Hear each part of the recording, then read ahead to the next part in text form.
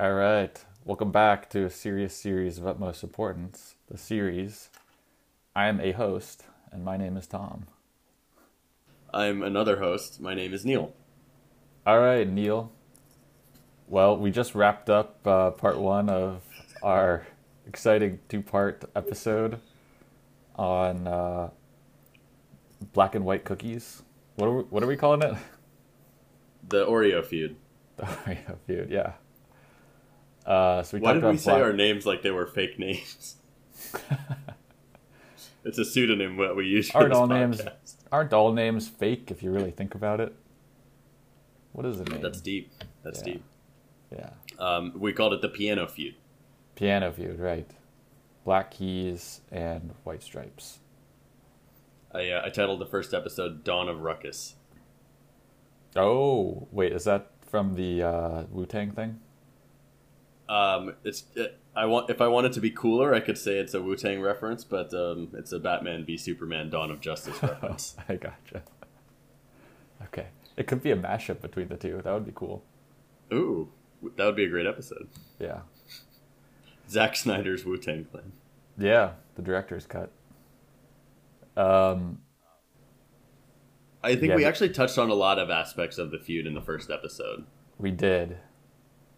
Yeah, and concluded Jack White. I don't think he's a bad guy, but he's basically a grouchy old man, even though he's only in his 40s. From reading about the early White Stripes stuff, he's sort of always been a grouchy old man. Okay, makes sense. I mean, if you're I don't know, it kind of goes with his whole, musical aesthetic too. He's like a no frills, like Detroit, garage band guy. Doesn't seem like Like you, Eminem. if you met that guy, yeah. Well, you wouldn't think he'd be like a teddy bear type guy, right? Yeah, he comes across as prickly and um, he's very artisty. He's like Yeah. the quintessential guy who cares mostly about his music and not so much about anything else in the world. Right. It's all about arguments over principle, even if it's like the smallest, really insignificant thing. Like a similar band's sending their daughter to the same school as your daughter. Right. And doesn't he make everyone like wrap up their cell phones in He concerts? does. He does. But actually, a lot of people do that now. Well, a lot of comedians do that, which Yeah. makes sense because you wouldn't want your jokes to go online. But music, I don't know. Okay. I guess it's fair, but it I just think. fits I in mean, with you're his only. grouchy persona. I feel like you're only going to see older musicians doing that. Like the That's people true. who are becoming musicians now, who grew up on cell phones and stuff. They're gonna be like, it's ridiculous to require people to put their cell phones away. Right. And also, like, doing research for this episode, I saw on, like, multiple times through the years, he really hates cell phones. Like, I think he was late to come to get a cell phone, and he's gone through phases where he, like, will go off the grid and have no cell phone. So I think He he's seems like the type. anti-technology. Yeah. He's a luddite. He is a Luddite. That's why he only uses his guitar and drums for so much of his music. Um, so in terms of his, this is a mostly White Stripes episode, but we're gonna touch on some of his other stuff a little bit. Mhm. Correct? Right, Okay. that's right. So in terms of the formation of the White Stripes, how did the White Stripes form? Yeah. So the White Stripes came about as part of like a garage revival scene in the mid 90s. Specifically, there was kind of a small scene in Detroit that was already sort of around when they got together. I think they're both from Detroit, and They are, yeah. Jack White and Meg White actually got married. His Meg White is her last name from birth, and he took her last name, which is now. I mean, it's like he couldn't. I think his real birth name is like Gillis or something. It's John Gills. Yeah, like John Gillis, like I would change my name to Jack White too if my name yeah, was John Gills. exactly. But they got together. They were like, a duo. Interestingly, he was actually a drummer in a lot of bands in Detroit. I don't know if he played guitar before, but obviously, I mean, he switched over to guitar. So I think he started being a drummer. He went to this music school and he worked in this guy's upholstery shop in Detroit. And he learned guitar in that upholstery shop, but I think he learned that after the drums. You're right. Right. He was the drummer. He auditioned for this band, and this might have come up in your research for the episode. But he auditioned for this band in 1994, and he got the gig, and that was like his first experience with live music. But do you know the band name? Was it Radiohead? I don't know. Is it Oh a my big name? god! It was Goober and the Peas. Oh wow. Okay. So, John Gills was the drummer for Goober and the Peas. Okay, so this is before he was married. I think so. I'm not actually sure when he got married, Okay. but It was all around that same time. yeah, it was all sort of like in that mid '90s time that they got married. Jack and Meg met, I think, because they were like in the same neighborhood, and then they started their first musical jam session together. I guess that's what the kids are calling it these days. They were playing Moon Age Daydream. Oh, David Bowie. Great Yeah. song. And then Meg came up with the name for the White Stripes. Right, but do you know what they almost were called? No. It would have been a way worse name. It would have been the Peppermints, apparently, was what they were originally going to be called. Oh, okay. Because That's a terrible name. It's a terrible name. Apparently, Meg White really likes peppermints. And I think she still did kind of have like a little peppermint thing on her drum kit. Yeah. Afterwards. Which, But that's insane. it would have... I thought Jack's house was apparently also painted red and white, but I assume that was after he formed the White Stripes because he just like went all in on this aesthetic. Right. Because he's insane. Yeah. It kind of works for them. Apparently another thing, and I don't really see this, maybe you know, the other thing he's really into is like the number 3. I think I've heard that, but I don't know why. I've never seen it come up in his... I mean, maybe it's subtle or something, but like for certain smaller releases of like singles or, extra stuff, he would release like 3,333 copies of something. So also, it's weird because they're a 2-person band, so it doesn't really make sense. You would think it'd be a 3-person band. He often goes by the name Jack White III because of this. Just looking it up. Oh, and he signed his signature as like Roman numeral 3. So yeah, that is totally crazy. It makes no sense. Here's his explanation of the obsession. Okay. The first time it hit me, I was working in an upholstery shop. There was a piece of fabric over part of a couch. The guy I was working for put in 3 staples. You couldn't have 1 or 2, but 3 was the minimum way to upholster something. And it seemed things kept revolving around that. Like you only need to have 3 legs on a table. After 2, 3 meant many, and that was it. You don't have to go any further than that. The 3 components of songwriting, the 3 chords of rock and roll or the blues, that always seemed to be the number. Interesting. He talks a lot about this, actually. He goes on to talk about the Trinity and Christianity and stuff. So he... Well, he was also likes he grew up in a very Catholic family. Oh, really? And, yeah, so apparently both of his parents worked at the church. And I think I had heard this before, and you probably have too, but he says he easily he thought about becoming a priest and almost went to a seminary and then kind of found music and I guess I think in the interview he said, "Yeah, I wanted to bring my. I knew that if I went to the seminary, they probably wouldn't let me bring the amplifier, so I didn't go." Okay, all right, that makes sense.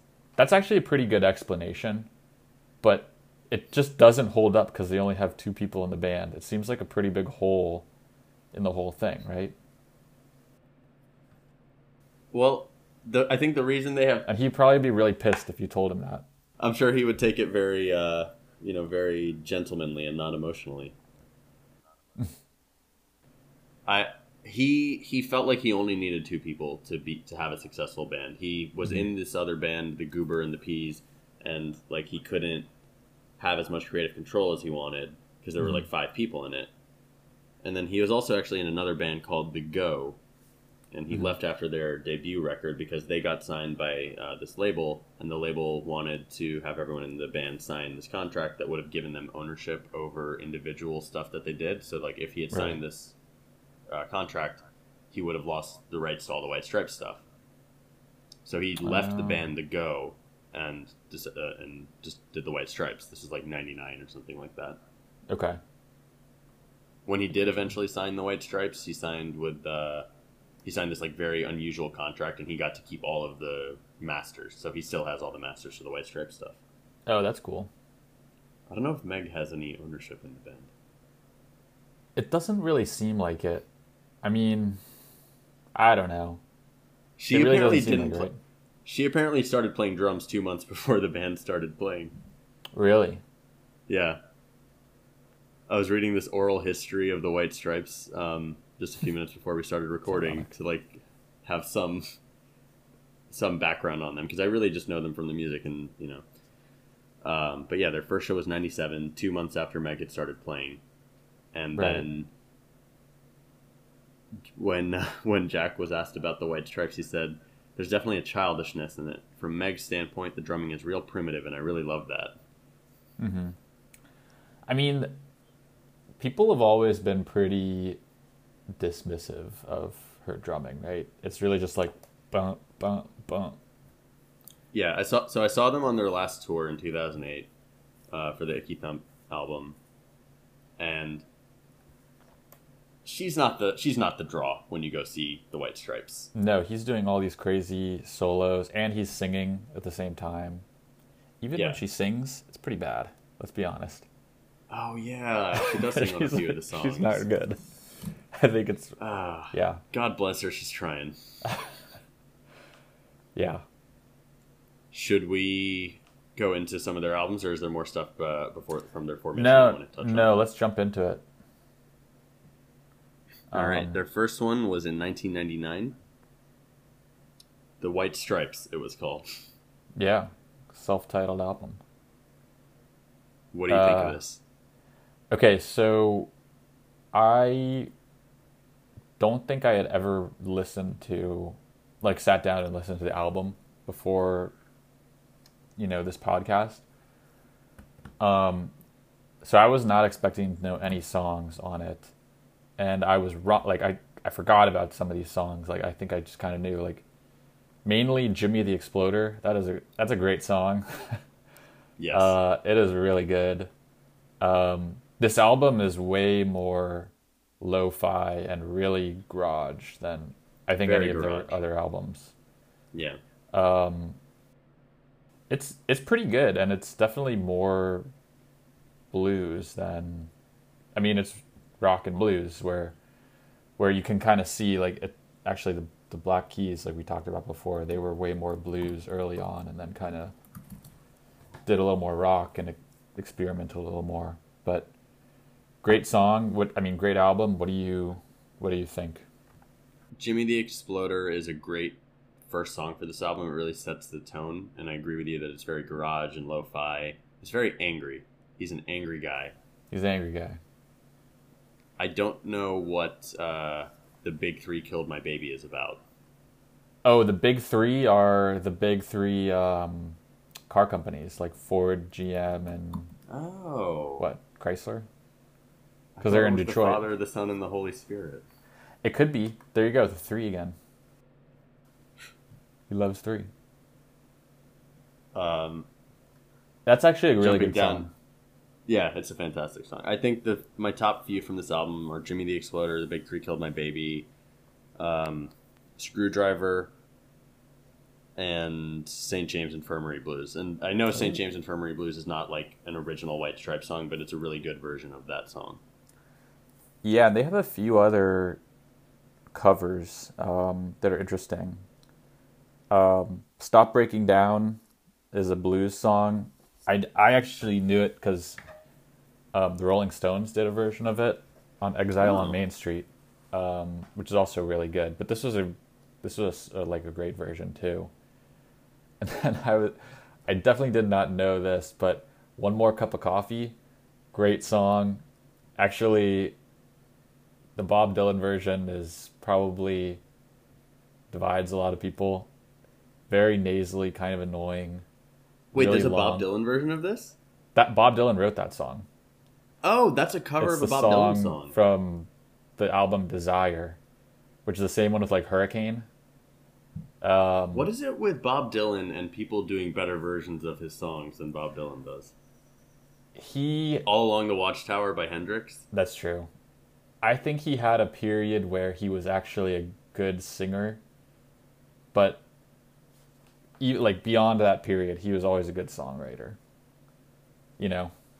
Yeah. Yeah, there are a lot of those. This is actually a really good version, and it sounds very different. I mean, it's a White Stripes song, pretty much. They like made it their own. So, I was very excited. I did not know they covered that, which is awesome. Looking at the album cover for this, it's just 3 photos of Meg and Jack White with a peppermint between them. Yeah. He also looked super he looked like a little kid pretty much. Right? I mean, he was a little kid. Wasn't he a teenager? Yeah, I think you're right. Maybe like 18 or 19. So they were married before this album started. Yeah. Before they made this album.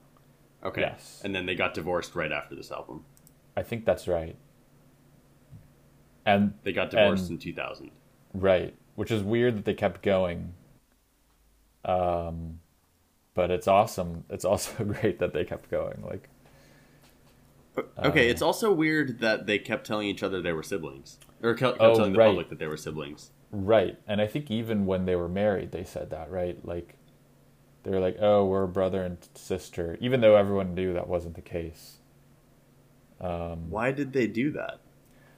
Okay, I read this like excerpt from an interview, and I'll tell you what Jack White said. I don't know if I necessarily believe it, but he was like, well, if you have a band and it's like a whatever, they're going out or they're in a relationship, the reaction is, oh, I see. But if you have if you have a band that's like brother and sister, people are like, oh, that's interesting. So I don't know. That's what he said. I think that's kind of a bogus explanation, but I think they just liked messing with people. Yeah. I think probably Jack liked messing with people, and then Meg was like, all right, fine, whatever.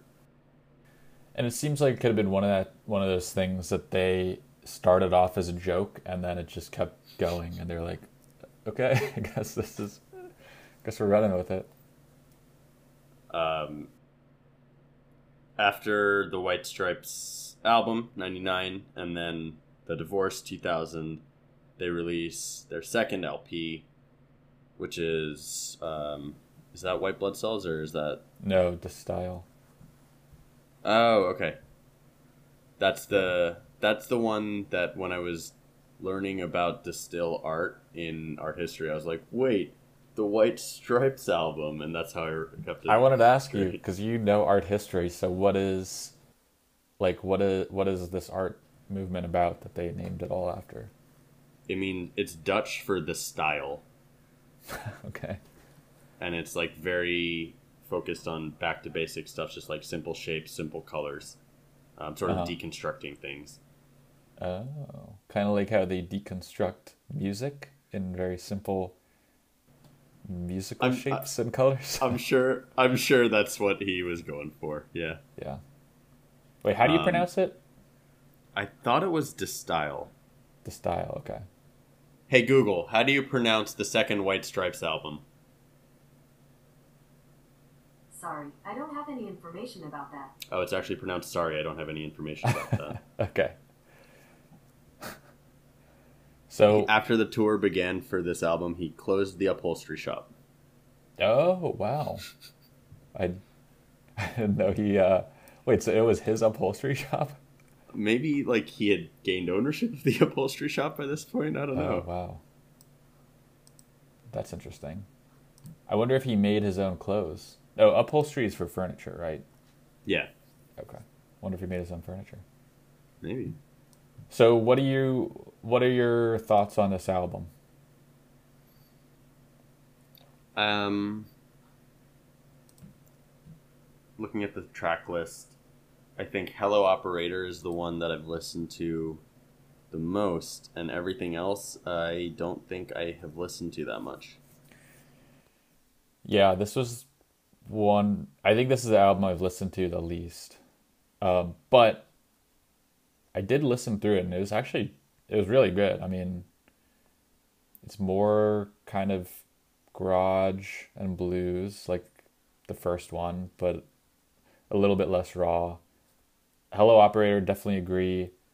Apple Blossom is a really good song, I don't think I've listened to that. and You're Pretty Good Looking for a Girl is kind of a fun one. What a title. That's a weird title. I think it's supposed to be like a little boy or something, but Oh, okay. that was Um, my impression. Jack said about this album, he said, the first album was really angry. This LP we changed from anger to bitterness. Oh, nice. That's the full range of Jack White emotions right there. The album's first and only single was Hello Operator, which is why I think it's the Yeah, well-known song. right. I'm looking at this article about the album right now, and the title of this article is 20 years ago, the White Stripes made an album for no one. Yeah. Where are the Black Keys like along this timeline? And Okay, what is so we're this, in 2000? 2000. Yeah. Were they like doing the same thing? I think they were forming right now. Okay. They formed in mid 2001. Oh, okay. That is interesting. So they were pretty far behind. Yeah. Which I think is why Jack White was upset by what he saw as their mimicking his style. Right. I mean, I get it in some ways. They're both kind of blues, and they came around after like the White Stripes have become big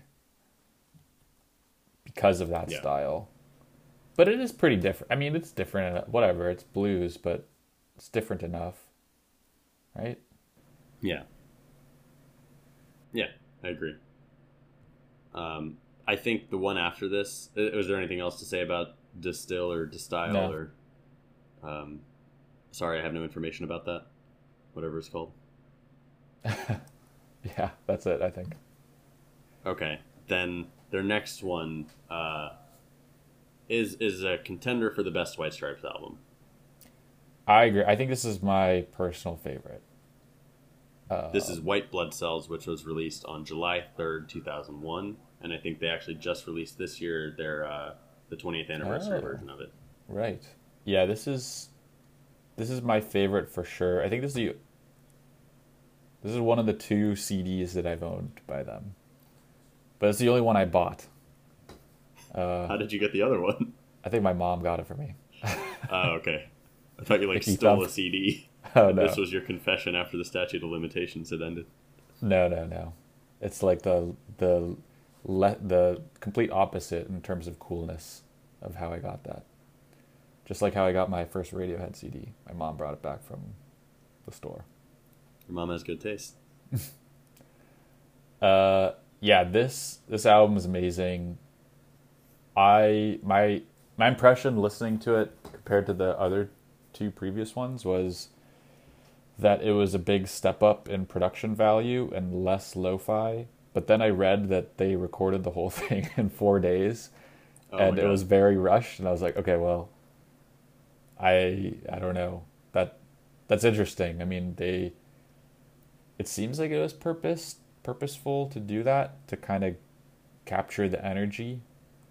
Um, but yeah, in any event, like they pretty much did the whole thing in like a couple weeks.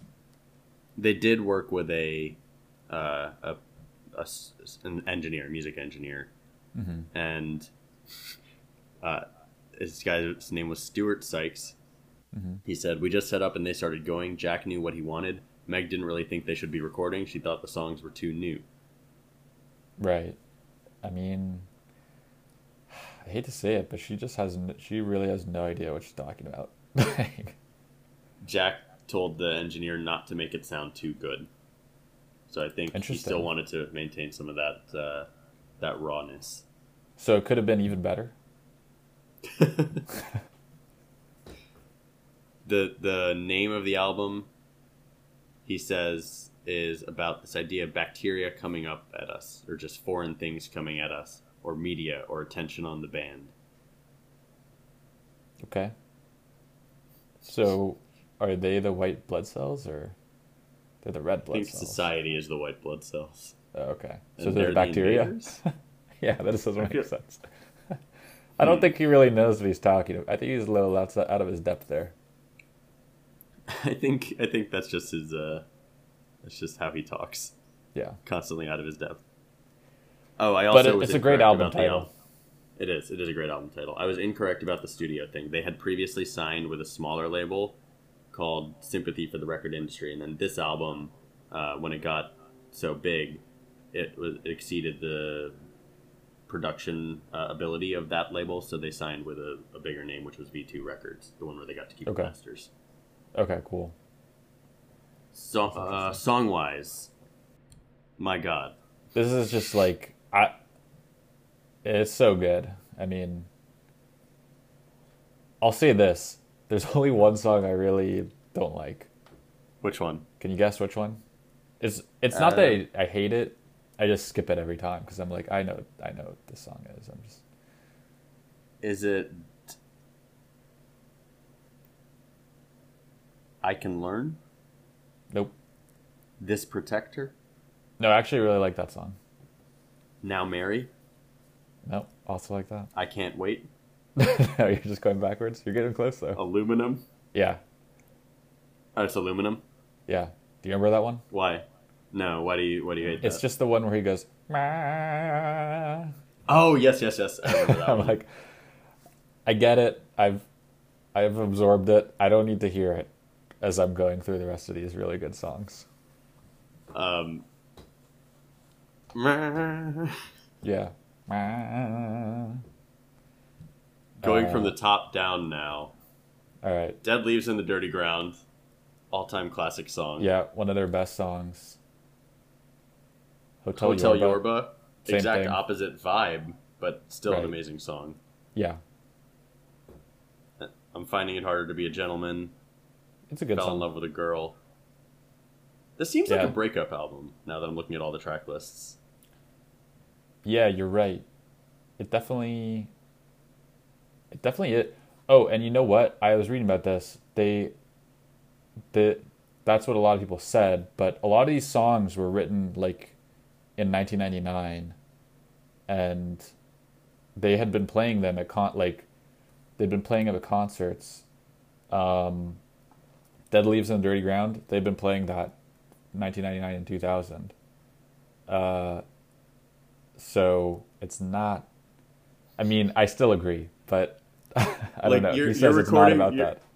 you're recording this song, "The Union Forever," with your Yeah. ex-wife who you divorced the previous year. Right. That song's about Citizen Kane, though. So Oh, you're okay. you're dead wrong. Um, In fact, they got sued by Warner Brothers, or the whole song is quotes from Citizen Kane. oh, really? Yeah. I Wow. don't think they got sued, but they almost got sued. We're Gonna Be Friends. I think I first heard that song in Napoleon Dynamite. Is that the song? Yep. Me too. Yeah. But It's it's like such the a great beginning song, right? The intro song, I Yeah. think. It's the Yeah. perfect song for that movie. It's also just an amazing song. Right. It's so sweet. It's so much sweeter than anything else that they've done. It's like an optimistic song about childhood. Right. Right. And that like they'd never like they had a lot more quiet songs in this one than everything else was just like one speed before. But then immediately after We're Gonna Be Friends, they do this 1-2 punch of some of their angriest songs, which is Offend in Every Way, and I Think I Smell a Rat. Oh, love both are great, amazing songs. They're great. They're so angry, though. Yeah. What is your favorite song on this album? Uh I mean, if I had to choose a favorite, I think it's Dead Leaves in the Dirty Ground. Damn it. I feel like this is such a Sophie's choice. It's hard, I'm right? gonna- I mean, It's so hard. They're all so good, and they're all so different. So Yeah. I'm gonna go with We're Gonna Be Friends. it's a good choice. My favorite pound for pound song is Little Room. Like, so short, there's no fat in it. Yeah. Meg White's just really showcasing her amazing drums, like, the whole time. We make fun of it, but she did exactly what she needed for this There was band. no other instruments. Yeah. It was just her and Jack White singing. The simplicity of her musical talent is key to the White Stripes' success. It really is. I mean, it as like much as people like diss her or whatever, and we're making fun of her. It is a big part of, like, yeah, it's like half of the whole thing. Like, Yeah. it's a big like part if of it.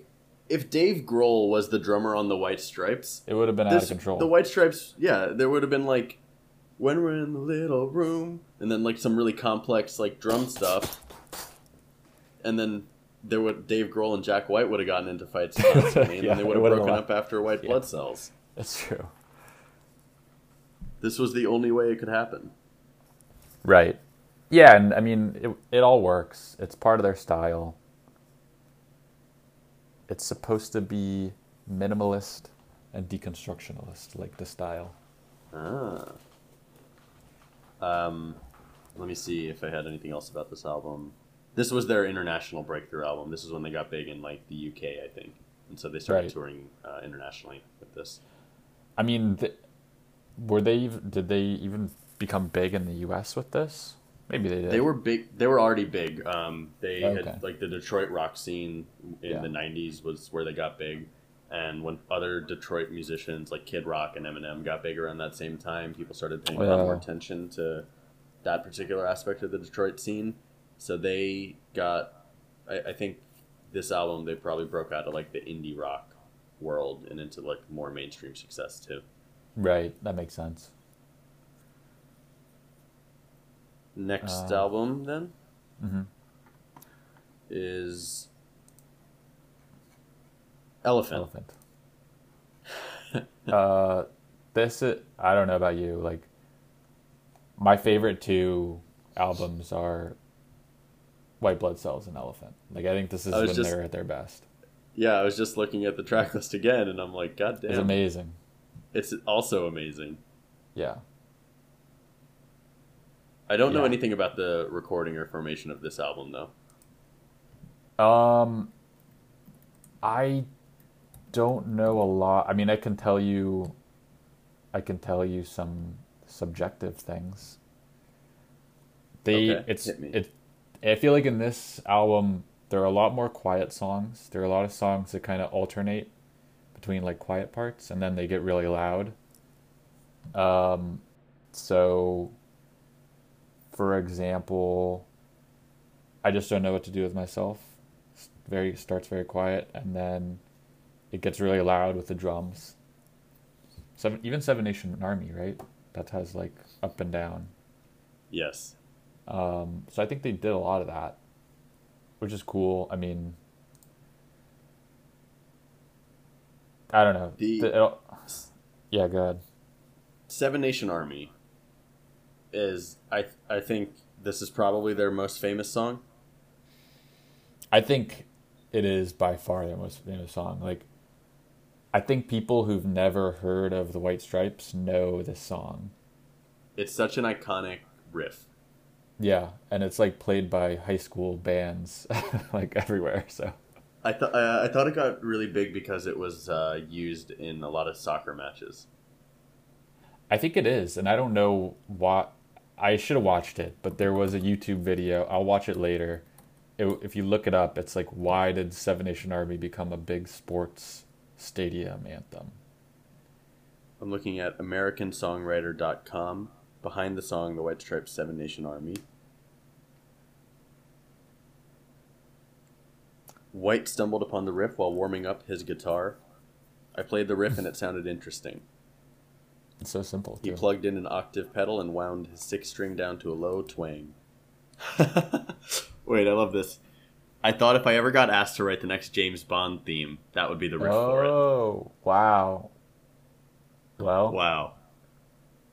he He was like 5 years too early. he was too early.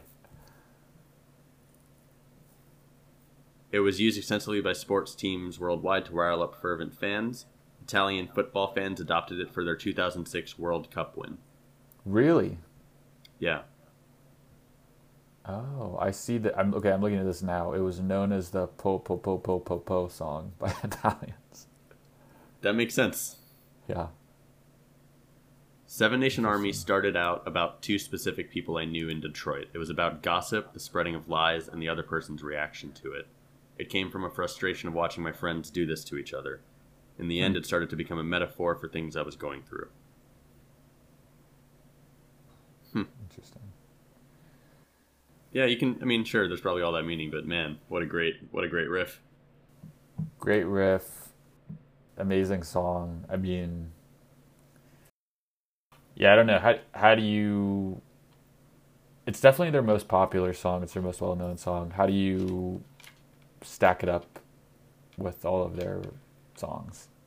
You know, sometimes when you have a song by a band that has become so absurdly popular, you start to like want to listen to it less compared to some of their other stuff. But that's not the case for this song. When this song comes on, I'm still like, wow, this is an awesome White Stripes song, and I still want to listen to it. Yeah, and it immediately like gets your blood pumping. Yeah. You're like, oh yeah, I'm gonna punch a wall right now. They have so many songs like that, though, and a lot of them are on this album. Yeah. Okay, you know what's I'm just looking at Wikipedia, and friggin' Pitchfork, man. They gave this thing a 6.9 out of 10. What are they? Are you kidding me? Everyone else gave it like a 10 out of 10, and these guys are idiots. Well, maybe Dan Auerbach was writing for Pitchfork at the time. Yeah, maybe. I'm just gonna look up this review. I just want to read the headline.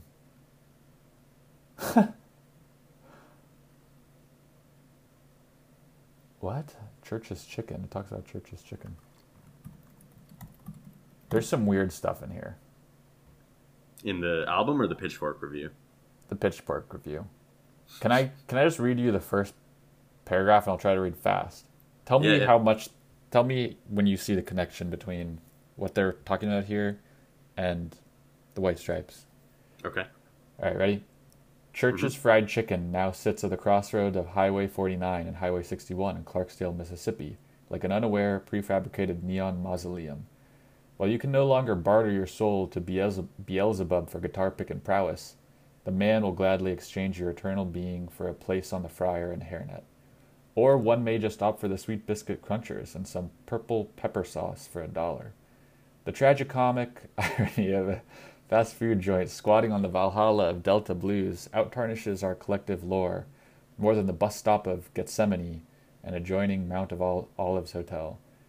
And when you toss one of those sugary sweet biscuit crunchers or gooey honey butter biscuits into your fat maw, you can let your mind drift to the thinly veiled sexual euphemism of the blues, where biscuit almost certainly means vagina.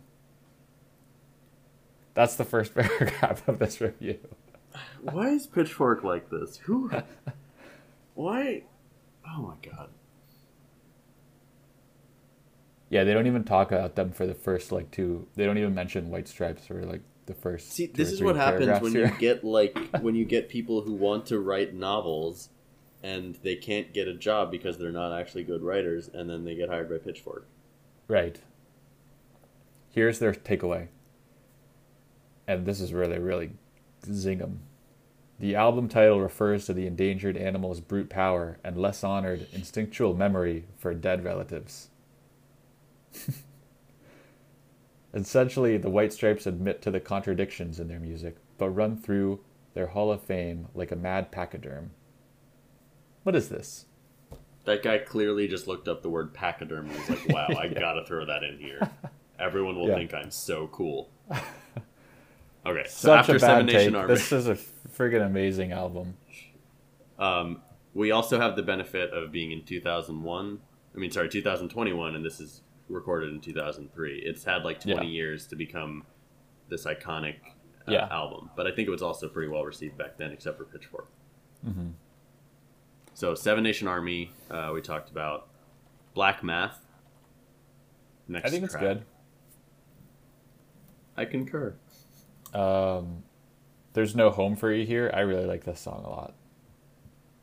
What is Black Math about? Just jumping back. I don't know. I was listening to it today.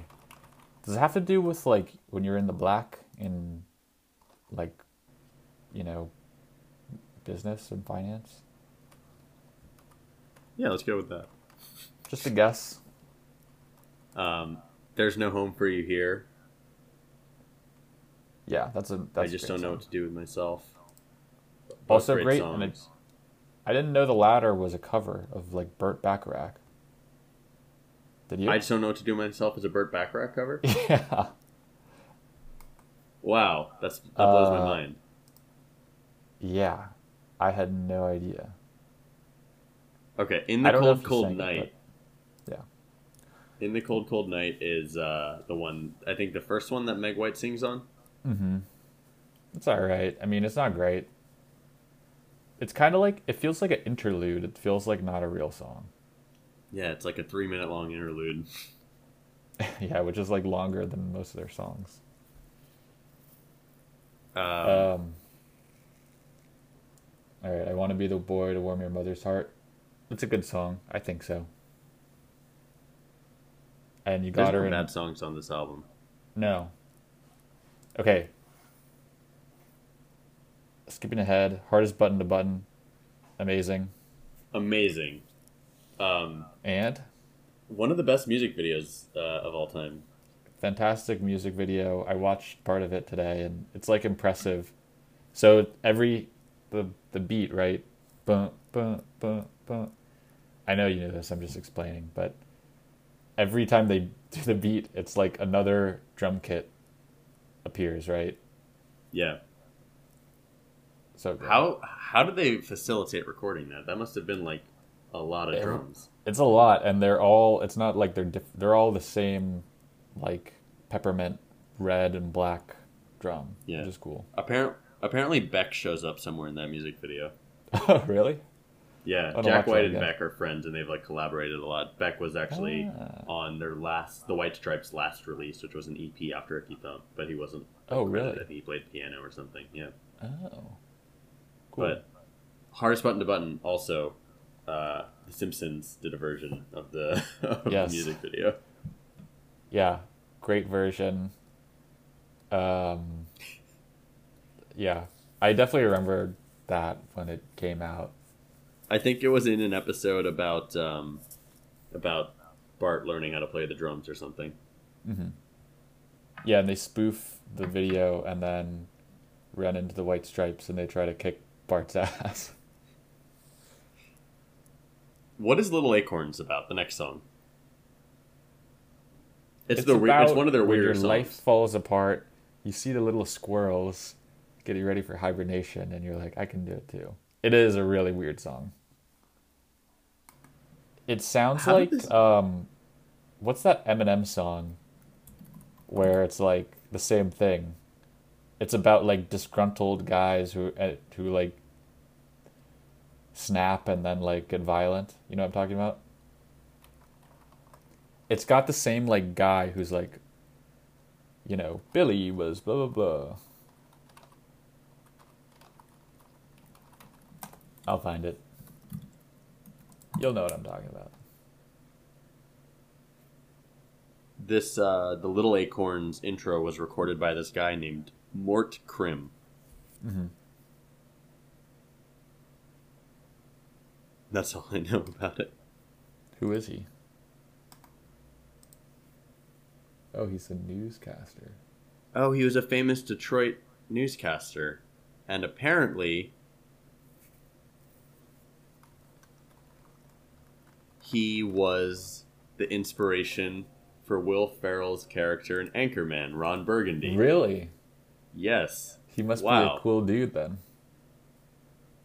Like the demeanor. Right. I never made that connection before because they're just such disparate pieces of media. But yeah, I can see that. The intro to Little Acorns definitely vibes with Oh, the way he talks? the way he talks. Yeah. Ah, okay. Okay. It's a weird one. I think once the music gets started, it's actually pretty solid, though. Yeah. I think last song I want to mention on this album is "Girl, You Have No Faith in Medicine." Ooh. Why do you want to mention it? Get vaccinated. Also a good song. Oh, is it Guilty Conscious? Is that the song?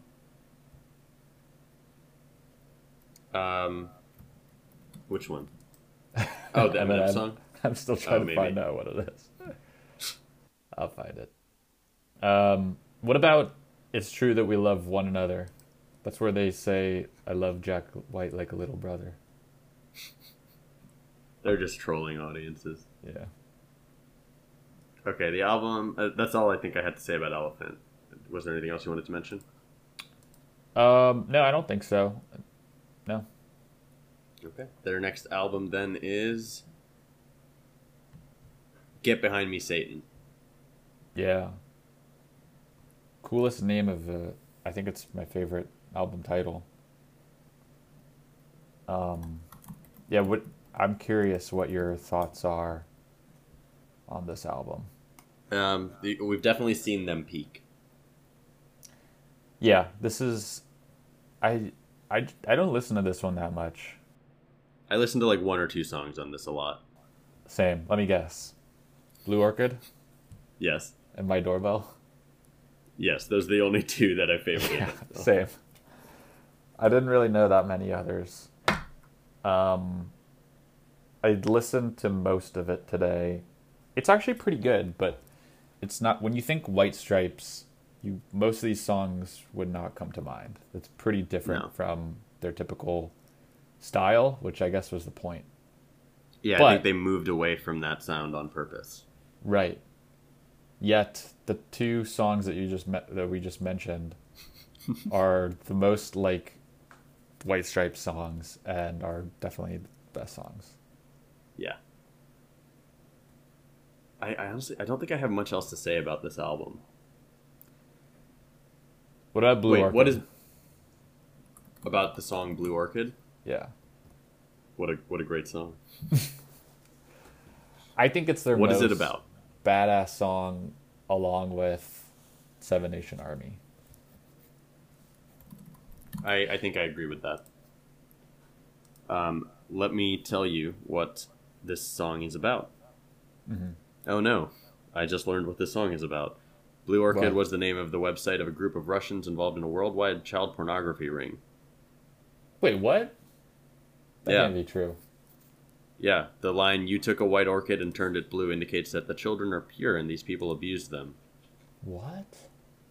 Some fans mistakenly believe this song was about Jack White's fight with Von Bondi's lead singer Jason Stolzheimer at a Detroit nightclub. White was charged with aggravated assault and had to take anger management classes. That makes sense.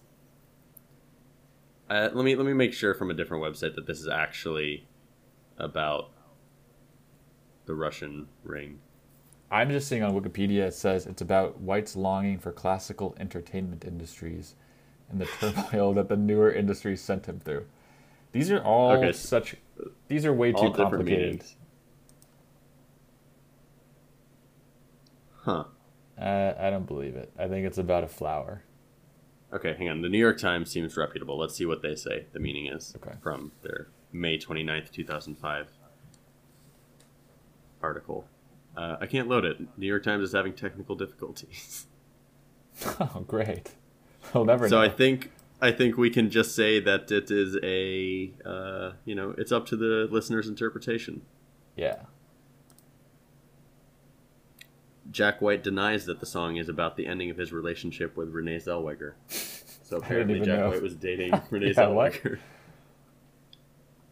Interesting. Their next one, feel I bad think we for can both move of on to them. their next their next Yeah. album, Icky Thump. and last 2007. album. Yes. One of their best albums. I agree, and I think I forget how good it is, because kind of like the last one, you're like, it's you. I think in retrospect, it's the last one, but In retrospect, it's the last one, but also, I think just when it came out, I listened to this one over and over again. yeah, And every song, I think every song has a very particular appeal. In a they're different all way. very different too. Icky Thump, obviously the title track. What does it mean? Oh, so I know literally what this means. Okay, so the Eki thump with an E is, I read that, this is from the dictionary, an exclamation of surprise or pleasure it's what people in northern England might say. So Jack White was married to a woman from northern England, and apparently she used to say that, Eki thump. And to further put this forward, they changed it to Icky Thump to be more palatable to a North American audience. Ah, of course. We're too stupid to get the Icky Thump, I guess.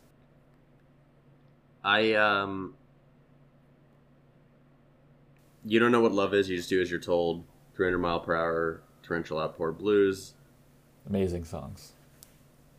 Conquest, Bone Broke. Also How do you feel amazing. about Prickly Thorn but Swiggly Warren? I knew you were gonna ask that. It's a weird song. That's the one where Jack goes like. It's like Scottish or something, Yeah. right? Or Is his background Scottish? Gillis could be. Sounds Could like be. haggis. Let me type it in. Is Jack White married to his sister? Is the thing that Google suggests. I'm not sure.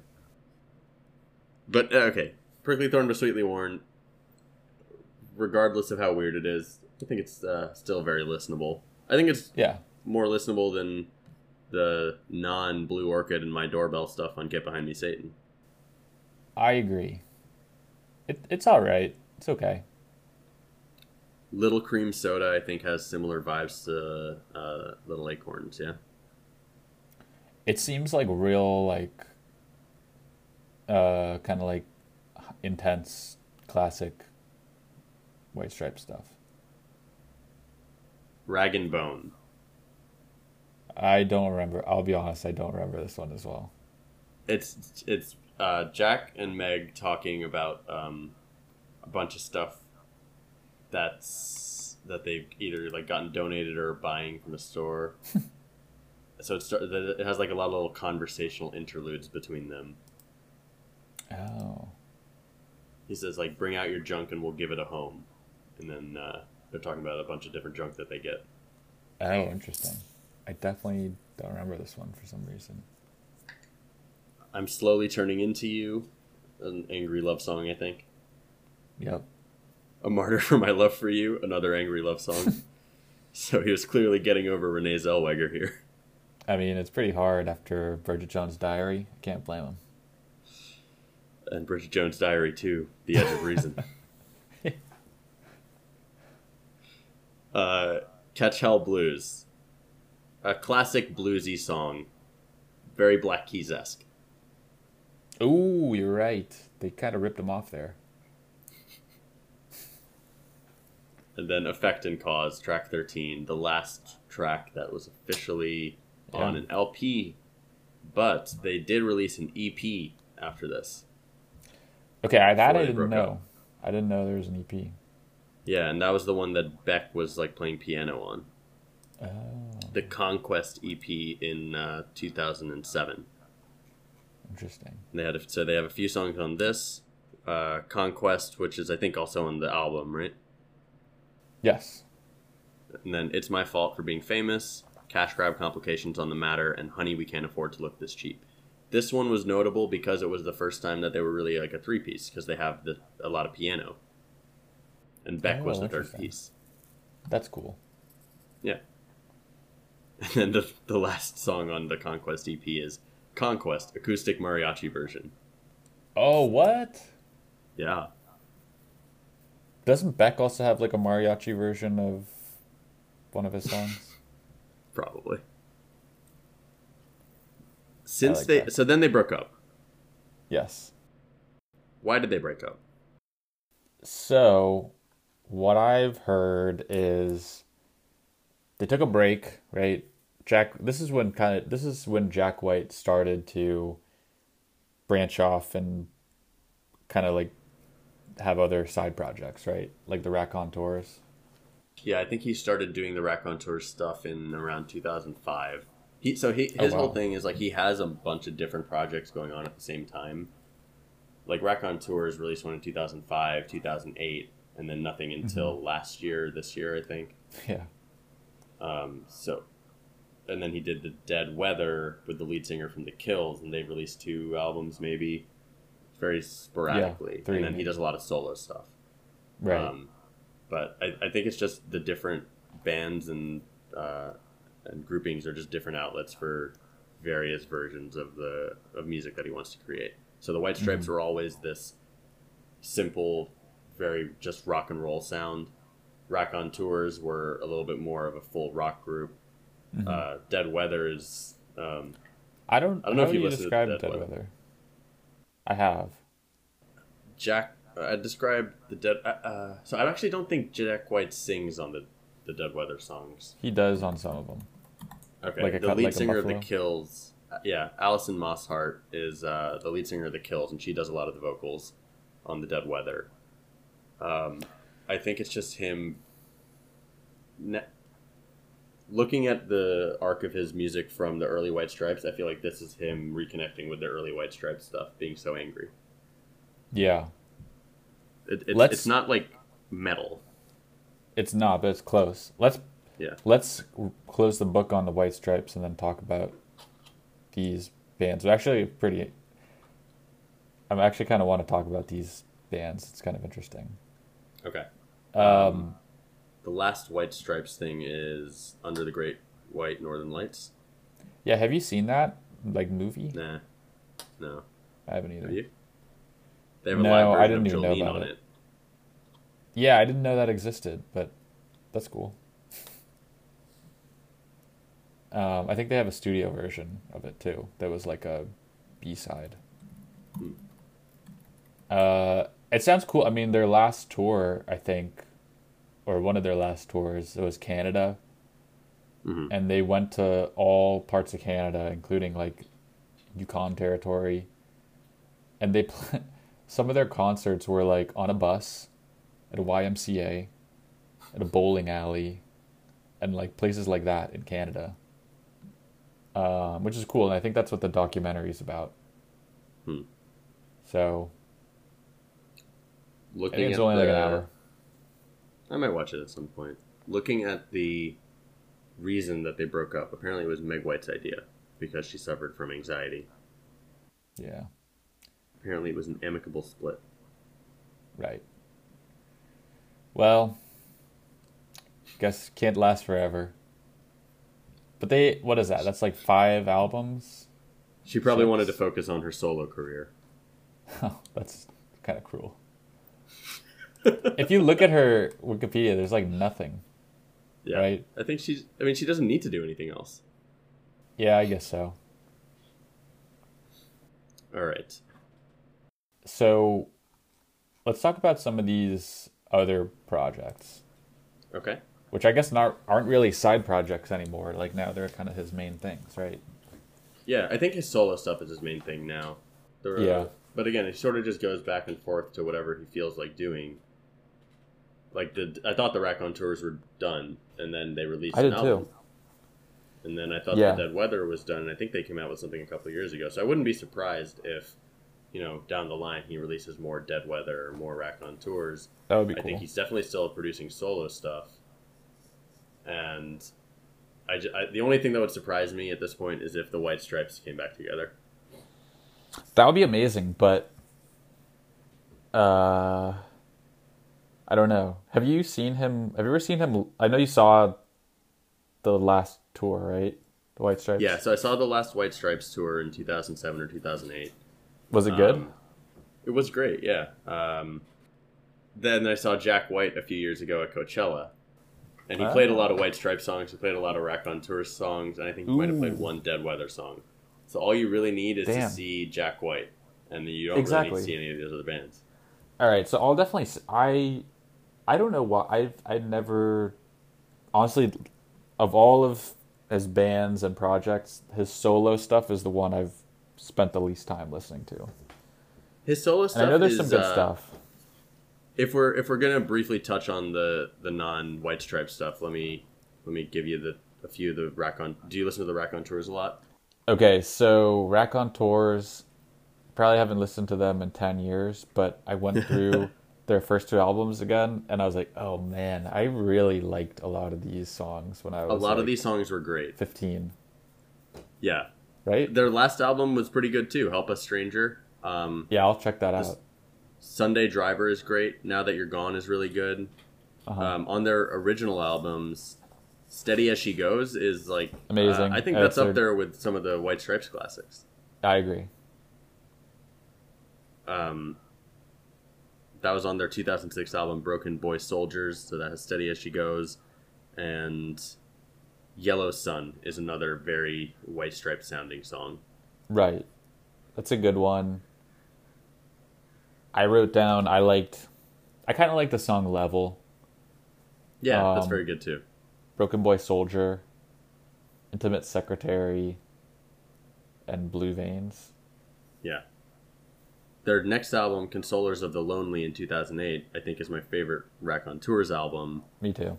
And the songs... I wrote down a lot of songs here. I really liked a lot of these songs. Okay. Of all of the songs on this, there are a lot of really good ones. Consoler of the Lonely, Salute Your Solution, Many Shades of Black, 5 on the 5. Yep. But the best song by far is Carolina Drama.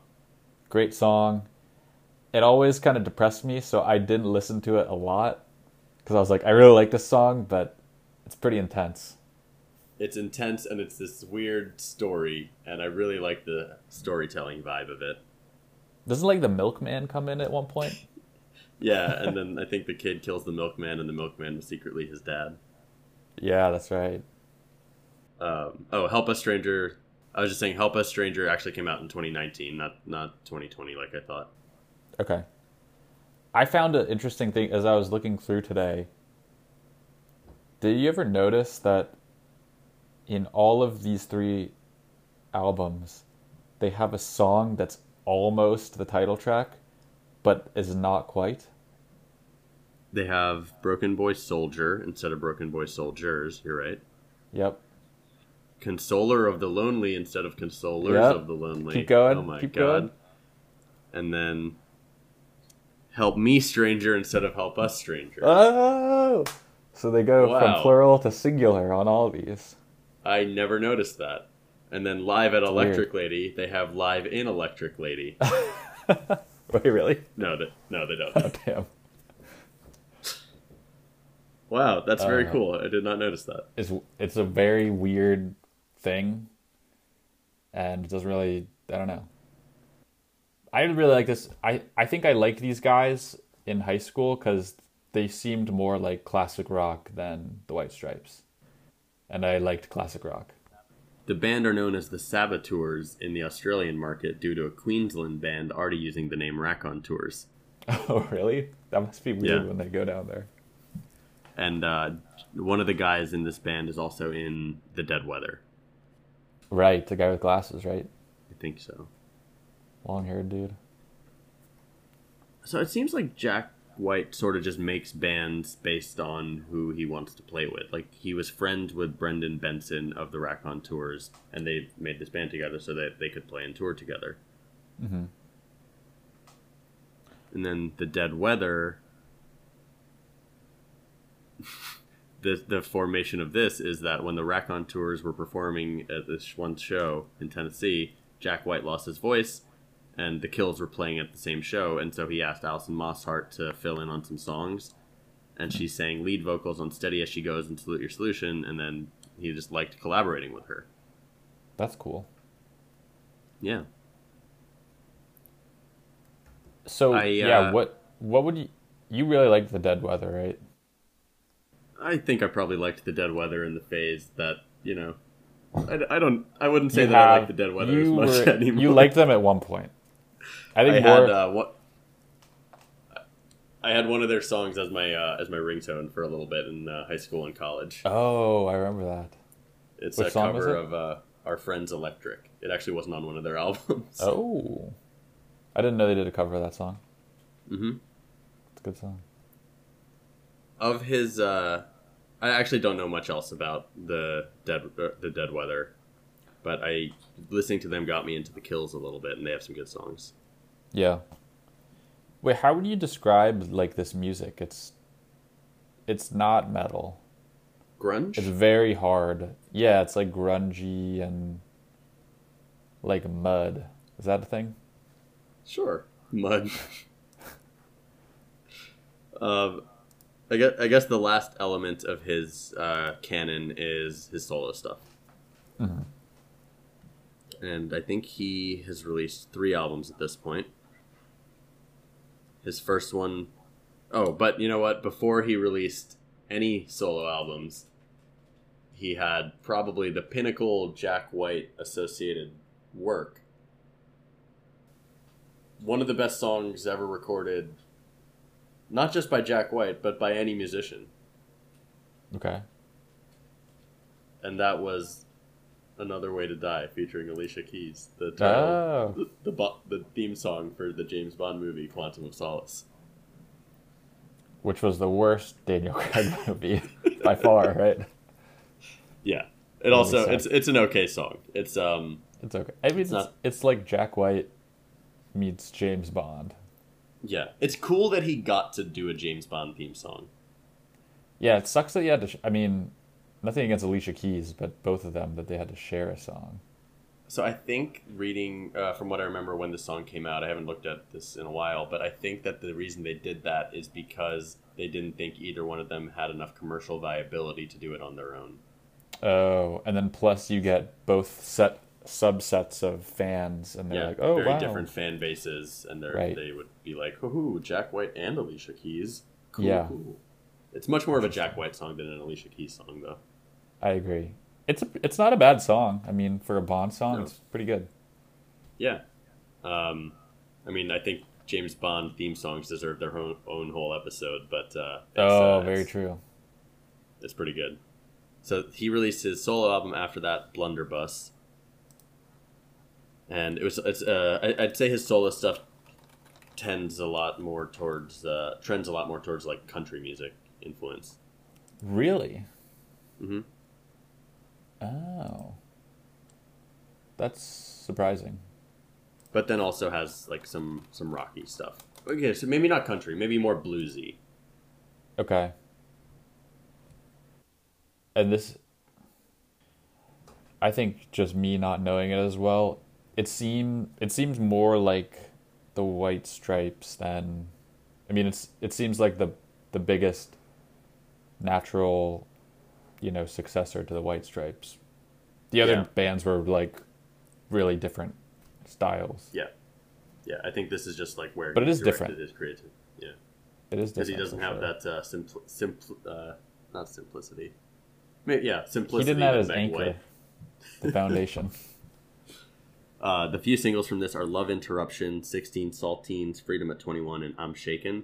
And if you look at the album cover for Blunderbuss, he looks like a goth kid, and what he really reminds me of is in the IT Crowd.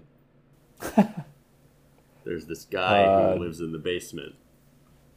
Yeah. Richmond? Who's now a host on the Great British Bake Off. That's right. He's a goofball. The second the second solo album is Lazaretto. And I think it's better than Blunderbuss. No, I'm sorry. I think Blunderbuss is better than Lazaretto, definitely. But Lazaretto as a song is a really, really good song. Right. And then his third album is called Boarding House Reach, and this is the one I've listened to the least. Yeah, I actually didn't even... I feel like the first two were pretty, like, widely acclaimed. Yeah. And I just didn't hear as much about this one.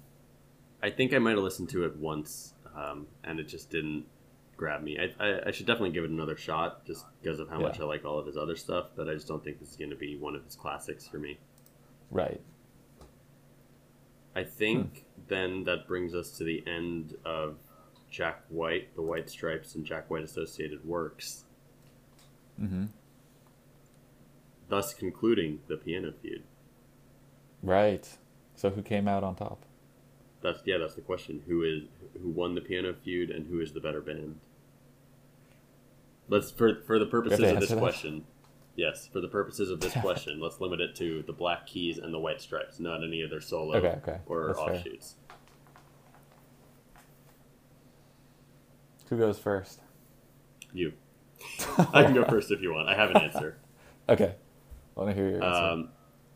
Who won the feud? It's the Black Keys, because they came out looking better, and they were not as petty as Jack White. Right. Who is the better band? The White Stripes. As much as I want to, disagree and just have a different answer, I think I'm going to agree completely. Black Keys came out ahead. They took the high road, and they're still together as a band. Yeah. And still making music. And as much as, I wanted to, I don't know, I agree. I think the White Stripe stuff is just, especially those middle albums, so damn good. Every song's good. So, yeah, they're the better band. Follow-up question. For this episode, I guess, specifically. Mm-hmm. Which two White Stripes songs, or for this one we can broaden it to Jack White associated songs, combined would make the best song?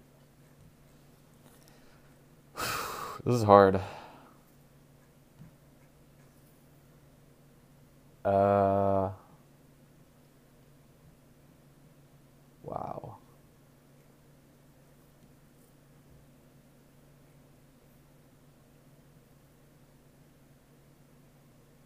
Really, if you combine them, doesn't it kind of ruin the simplicity? All right, fine. I'll just pick two. All right, I'm gonna go Blue Orchid, and We're Gonna Be Friends. That's a good answer. It would come out blended into a very terrible song. I'm gonna go Little Acorns and Seven Nation Army. Whoa. Seven Nation Army of Little Acorns. Just have that guy deliver a large monologue during a soccer match. Yeah. And everyone's reciting along with the monologue and pumping up their team. All the Italians. Yeah. Little Acorns. Disney's The Little Acorns. I think that's everything about the White Stripes and the Piano Feud and Jack White's works that I wanted to hit on today. Is there anything else, Tom? No, nothing else. I think what would be the pedals of a piano if we got the black keys and the white keys? What are the pedals here? I'm gonna say Beck and Eminem for shooting the Detroit music scene into the limelight in the 90s. That's a good answer. I like it. What would you say? The pedals. I would say Jet. And what's another bad band from that time? Oh, I thought Jet, the Paul McCartney song. I was like, wow, what a very Oh, specific that would be a great influence. song. No, the Australian band. Oh, wait, sorry. That reminds me of one thing. The Raconteurs sound like the Beatles. They have a very Beatles-esque sound. What about it? If you listen to... I wish you hadn't asked me to follow, because I don't know exactly what it is about them. But when I listen to the Raconteurs, I think this sounds like a band. And what band is it? And I think the Beatles. Well, I can definitely pick some similar. Like they have different vocalists on different songs, and sometimes on the same song. You know, a couple of guys singing. Yeah. It is more old school. If you listen to Steady as She Goes and like, I don't know, pick a Beatles song, they just have similar vibes. Yeah. All right, I'm having gone through these guys and like listened to like a few seconds of each song and being like, I forgot how much these guys are awesome. I'm gonna listen through their first two albums again, even their third one, and I'm gonna listen for the Beatles. Let me know what you think. All right. All right. I think that's everything then. All right.